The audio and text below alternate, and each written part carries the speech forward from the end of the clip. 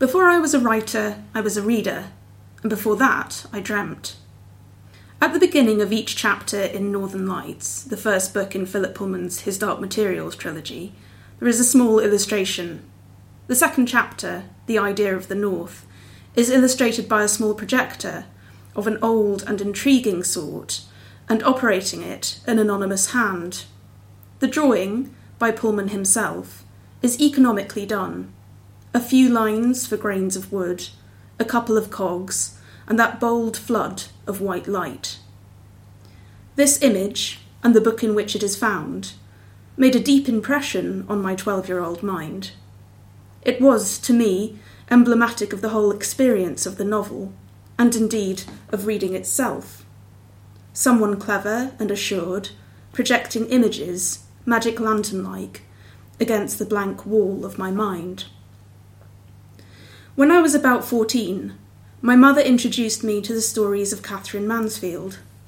Something childish, but very natural, stood out, with its adolescent lovers, and the house they dream into existence through sheer force of longing. Certainties morph and expand. Reality is thin and unreliable as gossamer. Here is the dream sequence from the end of the story. Henry thought he saw a big white moth flying down the road. It perched on the gate. No, it wasn't a moth. It was a little girl in a pinafore.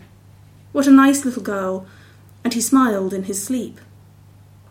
The girl gives him a telegram.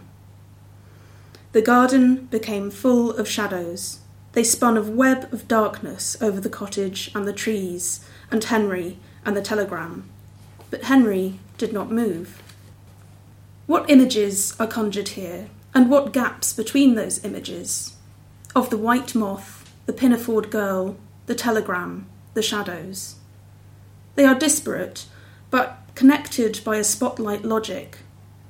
Those same images, examined in the daylight, would lose the moonlit magic which unites them here. That last image of Henry, caught still, glows and fades like a dream. I think that the act of writing puts us in a place that isn't far from this dream state. Associative images, meandering streams of consciousness, pools of light projected onto scenes of which we might not guess the significance. We sit, we dream up situations and conundra and resolutions for people who have never quite existed. To try to achieve that flow state of deep concentration, I silence external distractions. I mentally wander.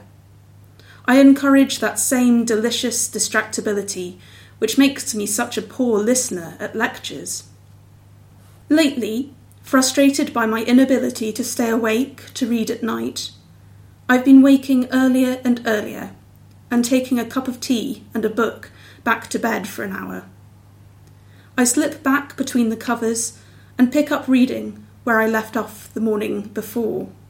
Newly woken, my mind has still not quite caught up with the reality of the world. My round-bellied bedside lamp throws a loop of warm light. I lean in and fall into the projected light of someone else's dream.